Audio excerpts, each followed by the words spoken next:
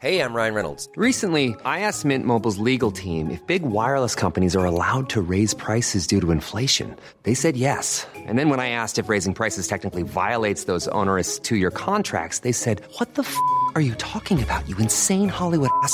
So to recap, we're cutting the price of Mint Unlimited from $30 a month to just $15 a month. Give it a try at mintmobile.com/switch. $45 up front for 3 months plus taxes and fees. Promo rate for new customers for limited time. Unlimited more than 40 gigabytes per month. Slows full terms at mintmobile.com.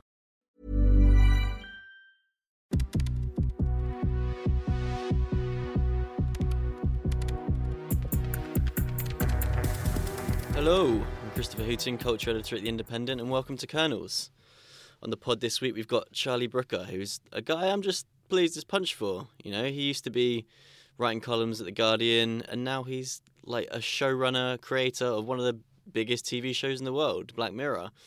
It's a show that started off as just a one-off Channel 4 special, you know, see how it goes. Maybe people will be interested in this, and it snowballed and snowballed to the point now where it's a huge annual Netflix event with star directors, star actors, genre pieces, period pieces, that's picking up Emmys.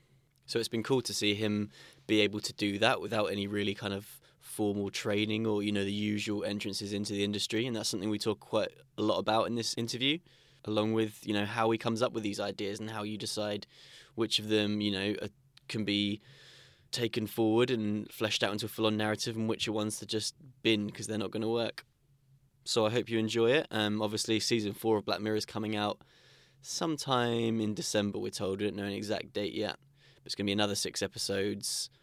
And again, experimenting, you know. So there's we've got like a sci-fi romp in there. There's, you know, more of a straightforward, gritty drama. There's one in the style of an indie film. So it should be interesting and something to watch over Christmas when you need to cower away from family time and terrible festive TV. All right, I hope you enjoy, and I'll catch you on the other side. Hey, Charlie. Hello, how are you? Yeah, too bad, you? It's Chris. Not bad, can't complain. You're recording already, look at I this. am, yeah. All right. I kind of wondered if you might have had to do these once upon a time when you were in journalism from the other side, or... Yeah, no, I have. I did. I would record, like, I did interviews with video game developers or occasionally actors if they were appearing in a video game. Yeah. Something like that. Yeah. And then I'm terrible at transcribing things. Oh god, it's the worst. The sound quality would be bad, and then you're like, or the worst, because I'm quite, and I hate it when people misuse OCD, but I am a little bit OCD. So if I couldn't quite work out what the word was, I couldn't bring myself to invent what the word was. It's crazy to me that for all these gadgets that we're talking about in the show, that you still can't get one that can do the transcribing for you. I know, that's mental. I was assuming that you could a few years ago. I did do something, I think, for the guide I interviewed Adam Curtis or something, and I couldn't, and I thought by now surely there must be some software that mental. Well, it's good to meet you anyway. As someone who's just looking to escape journalism and make films, it's nice to meet someone who's done it. By accident, I think I did it. Very lucky. Yeah. How are you hoping to escape journalism? Or do you make films now and put them online? I'm making films and trying to lean into that, you know. Well, that's the way to do it, basically, isn't it? It's just to do it. Yeah. Yeah. I was thinking, I was watching about a bit of old Black Mirror last night, and how a lot of them about the fact that anything worse than death is life, and the kind of... Well, there's a cheery take. The only thing worse than death is life. And, the persistence of life beyond how long it's supposed to go on for. Oh, I see. Like an eternal hell sort of thing. That's the worst torture, is being alive. Well, we quite often... That's probably because sometimes in the show, it's fun to think of... sometimes, because we do so many different types of episodes, in a way, and as we've gone on this season, there's 6 episodes, and they're all completely different. And some of them are fantastical. Some of them feel quite grounded. Some of them are a bit Stephen King. So there's something I quite like about something like White Christmas, where there's like a sort of horrible existential hell that is created, because it's an idea that when you think about it, it makes you feel a bit... It's awful, the idea of 10,000 years or whatever it is. Yeah. Oh, it's longer than that. It's like where it's something like 1,000 years a second or something he's put up, and they say, "We'll leave him on over Christmas," so he's there for about 4 days. Yeah. Somebody's worked it out somewhere. It's like millions of years he's stuck in there. I mean, what would you evolve That you'd just be mush. You would. Talking about genre actually, and how you seem to be playing with it more and more every year. I kind of wonder by this point what idea comes to you first. Either this is the plot device I want to make an episode around, or this is the type of genre of piece of TV I want to make, or is it different depending? Well, you're right on both counts actually, and actually sometimes it's one or the other. Also, so sometimes one question follows on from the other. So sometimes it is. So myself and Annabelle Jones, who's the co-showrunner, will sit down and go, right, we're going to do another story, what are we going to do? And then, there'll be a conversation, and sometimes it'll be like, okay, what if there was a device that allowed you to always see where your children are, and you could get health information, feedback, what that worked like, what if you could see what they were seeing as well, what are the ramifications of that? So that would be a what-if idea that we're bouncing back and forth. And then sometimes that's the starting point. Sometimes the starting point is, what genres haven't we tackled yet? And you'll think, well, we haven't done slow burn Western or something. We haven't done a slow. Although I haven't watched Westworld, but weirdly we did have a conversation not that long ago. We went, we haven't done a Western, and then we thought, oh, hang on, there's Westworld, isn't there? That's a bit Black Mirror by all accounts. So, so sometimes we come at it from that. We'll go, we haven't done. So San Junipero came about because there were two thoughts going on at the same time, which was one, we'd had a conversation about could we do a period episode, and I sort of wanted to do one set in relatively recent past, like the 80s or the 90s. How would that work as a Black Mirror story? I was trying to wrap my head around that one. And then we were also having a conversation about virtual reality and therapy and old people. And then the two ideas went, oh, okay. And so sometimes it's that, basically. Sometimes it's both. What we don't tend to do is we don't tend to look at the news and go, what's the Black Mirror take on Brexit or something like that? Partly because by the time our episode comes out, that would be long gone. Because the episodes we've got coming out at the moment were started writing in July 2016. It's a bit of a death spiral if you're just trying to chase the news. And you don't know. And the news is moving so fast these days, you just don't know. Some of those what-if ideas must be pretty terrible occasionally. You throw them up and someone's like, no. You can't. Well, no. There's that, and we don't look at technology pages either. We don't tend to go, oh, I see Apple have invented this new AR lens thing. That what's the Black Mirror story in there? It generally comes out of, that you've got a good idea when you sort of get a bit excited about all the ramifications of the concept, and then you're kind of like, oh god, you could tell that, you could do about 4 different stories with that basic MacGuffin, and then it's at the point where we know that we've got an ending. If you sort of talk it through and you go, and then, oh no, I know what would happen, eventually this would happen, it would be terrible, oh, we're awful. That's when I know it's time to go and start writing the script. Yeah. I guess. I noticed you've been often pushing the reveal back later in the episode, not in all of them, but in some of them, and you're kind of, it just functions as a drama itself, and then you realise it. Is that a confidence thing, do you think, that you've been able to do that? Sometimes it's weird in that sometimes a twist can be a bit of a millstone, because we didn't do that many twists really early on until we did White Bear, where there's a big twist, like a massive twist right near the end in the last sort of 10, 15. I never even think about it in terms of acts. I never know what the act structure is. I'm hopeless. But in the last part of that, because it was an almighty twist, people started sort of expecting a twist. Yeah. So sometimes San Junipero is a good example where deliberately I was withholding a lot of information from the viewer for a long period of time. Weirdly, what that meant was it sort of made it easier to write in some way, because there were rigid rules about what I couldn't have them saying, but everything they said had to also work as a thing that an OAP might say.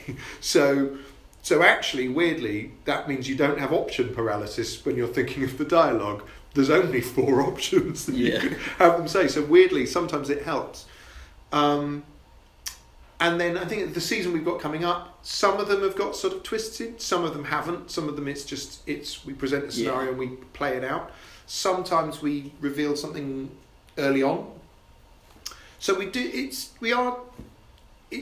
a weird one. It's we have episodes we have twists and episodes with no twist, and I'm never sure.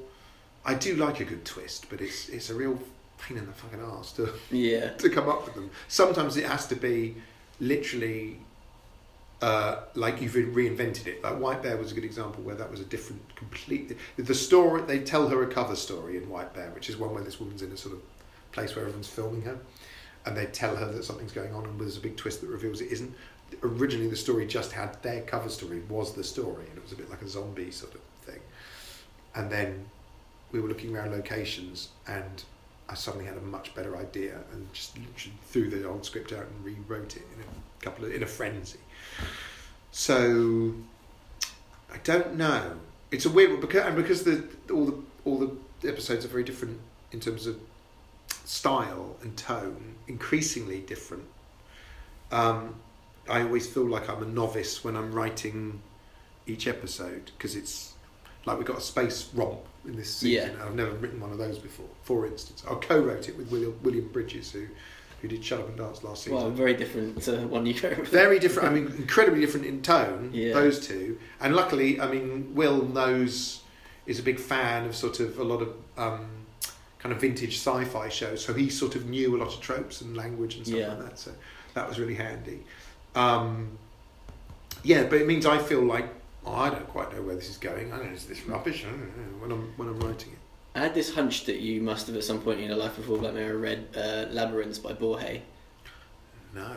I probably haven't read enough stuff full stop. I've probably read about 5 books in my life. Pick up that book and you're going to be like, this was like a blueprint for Black Mirror. Oh, blimey, okay. Is it a sci-fi novel or is it kind of like conceptual...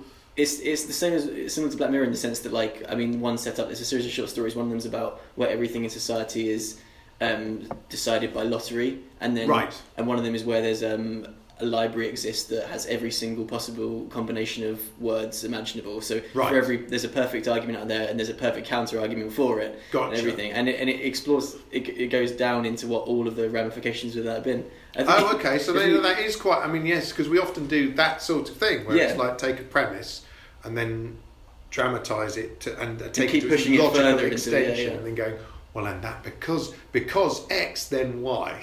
Yeah. I basically keep doing that. Oh, that sounds quite good then. Yeah, I should look that up. Oh no, but what if it's brilliant? And then I think I'll never write anything again. You're thinking about screenwriting, and you said about the 3-act structure and stuff. Obviously, you didn't go to film school and stuff. And I remember this quote that I found really liberating. It was an interview with a screenwriter who wrote A Bigger Splash, this Ralph Fiennes film that was out last year. And they were asking him in the interview, they were like, what screenwriting books would you recommend, to people? And he was just like, I wouldn't. Like, if you find find some films you like, just study them intently, work out how they're working, and go from there. And I thought that was quite cool, and I guess that's a little bit what you've done. I guess. I mean, I have read some screenwriting books, and I think they're a bit like... They're interesting to read when you're a writer, but they're a bit like books describing what makes a tune catchy or something like that. Do you know what I mean? It's a bit like you can kind of... It's weird because I've read them, but then I never really remember what they say later. Maybe some of it does soak in. I would say what I found a more instructive thing was just reading scripts. And I haven't even read that many scripts, but... I remember weirdly, of all things, reading a script for the Ross Kemp series Ultimate Force. That's like that's readily available. Those scripts. No, it was like I knew someone who was going for an audition in it years ago, and like there was a copy of the script, and I was like, oh, really.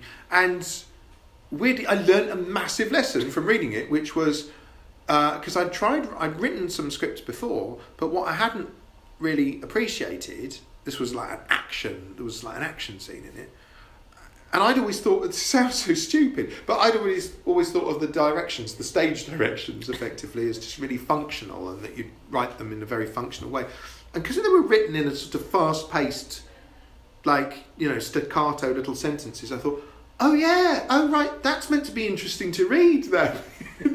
Oh yeah, because a human reads it. So you need to engage the human who's reading the script. It's not like a computer program where it's oh right, and like a penny dropped. So I guess just seeing how other screenwriters do stuff is probably more instructive. Or talking to other writers is probably more instructive in a way than a lot of books. Having said that, there's a couple of really good books. There's a book called On Filmmaking by Alexander McKendrick that's very good. There's not really a how to write a screenplay that's going to make you $1 million. Yeah. And then there's Stephen King's book On Writing, which is just really interesting and really well written. You can have Influenced by Ross Kemp on your Wikipedia page now. So that's Fine. Who hasn't been? Are you ever tempted to direct an episode? No, because I think that there's partly because I think that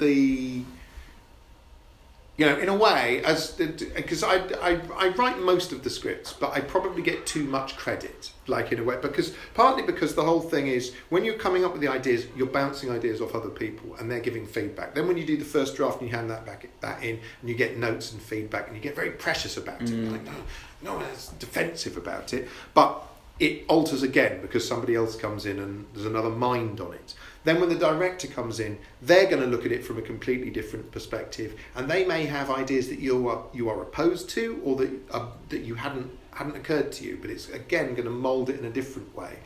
And the cast, that happens with the cast and the art direction and the sound design and the composer and the editing and the. Are there particular episodes where you thought I didn't expect it was going to come out like that?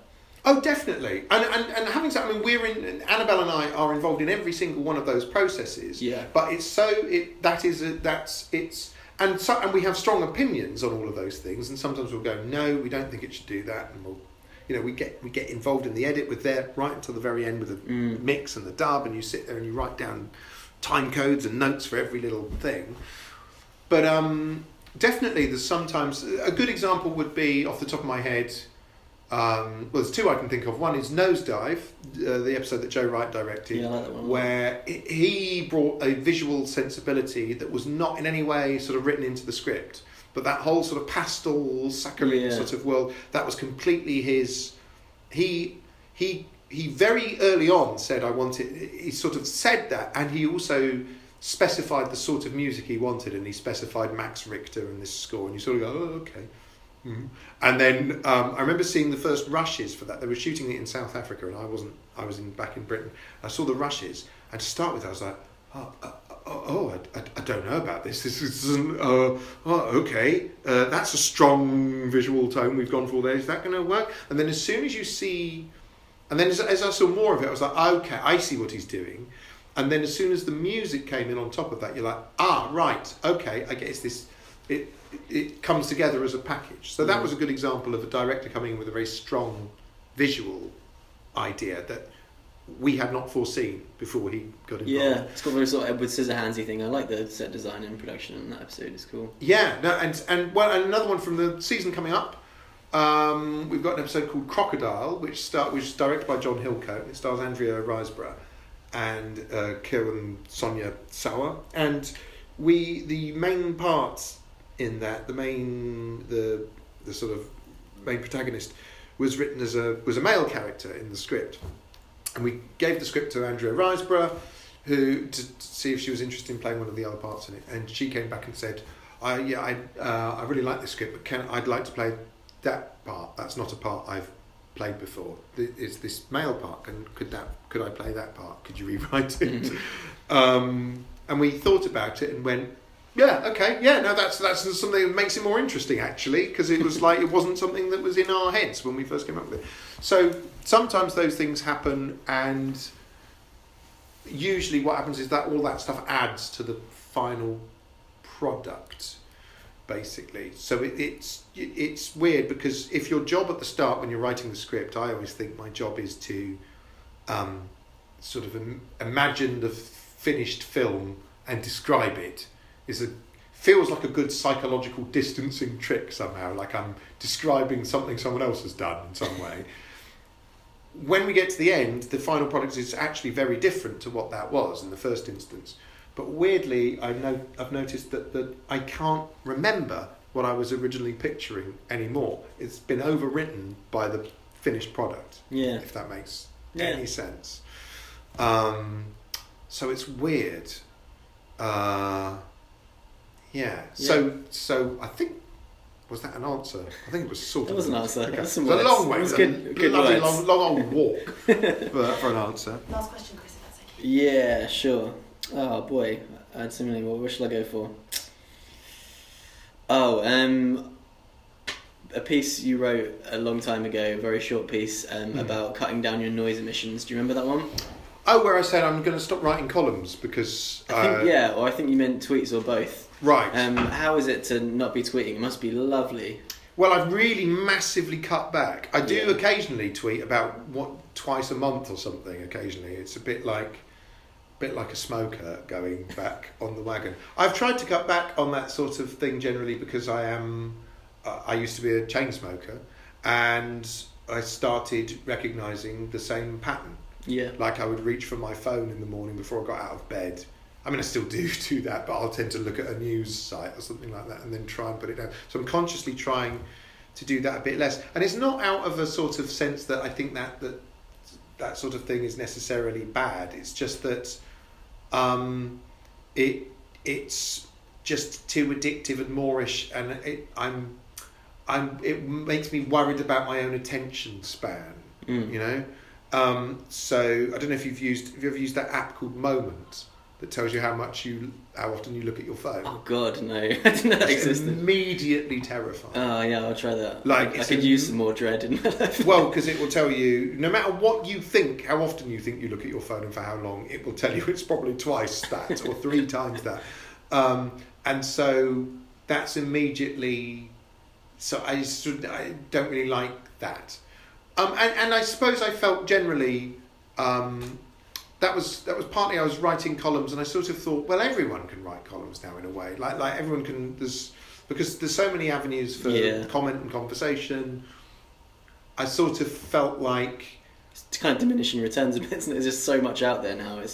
Well, I know I'd write columns and then you get comments either that were going, this is bullshit, or going, wow, you've won the internet, and I think I haven't done either of those things. So I just kind of got, maybe I just ran out of things to write in that, and so now I sort of choose to write in this form at the moment. Yeah. Don't know why that is. Also, just I've got 2 young kids now, so I don't have time to do a lot of it, really. And then, just finally, do you ever wonder what Nathan Barley might be up to these days and ever think about returning to that? Well, he'd be working, he'd be designing apps or something like that, wouldn't he? Exactly. His time has come in many, many ways, so... He was a prophet, He really was weirdly ahead of his time, as a vlogger, and, I don't know. I mean, we did work out a whole storyline for a second season once, yonks ago, and then we just didn't sort of get around to doing it. It would be really depressing to go back there now. It would be quite funny. Yeah. Quite funny. All right, thanks so much, Charlie. Nice Cheers. to meet you. Pleasure. You too. So that was Colonels. I hope you enjoyed our chat.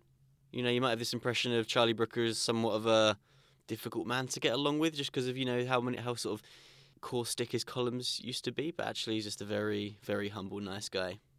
So yeah, thanks for listening, and I'll catch you in a couple of weeks. In the meantime, if you want to hit us up on Twitter @Colonels or on Instagram @Colonels Podcast, we'd love to hear from you, and it's genuinely really helpful. And if you have any suggestions or questions or ideas for interviews or topics, we'll try and get them in the show. All right, take care.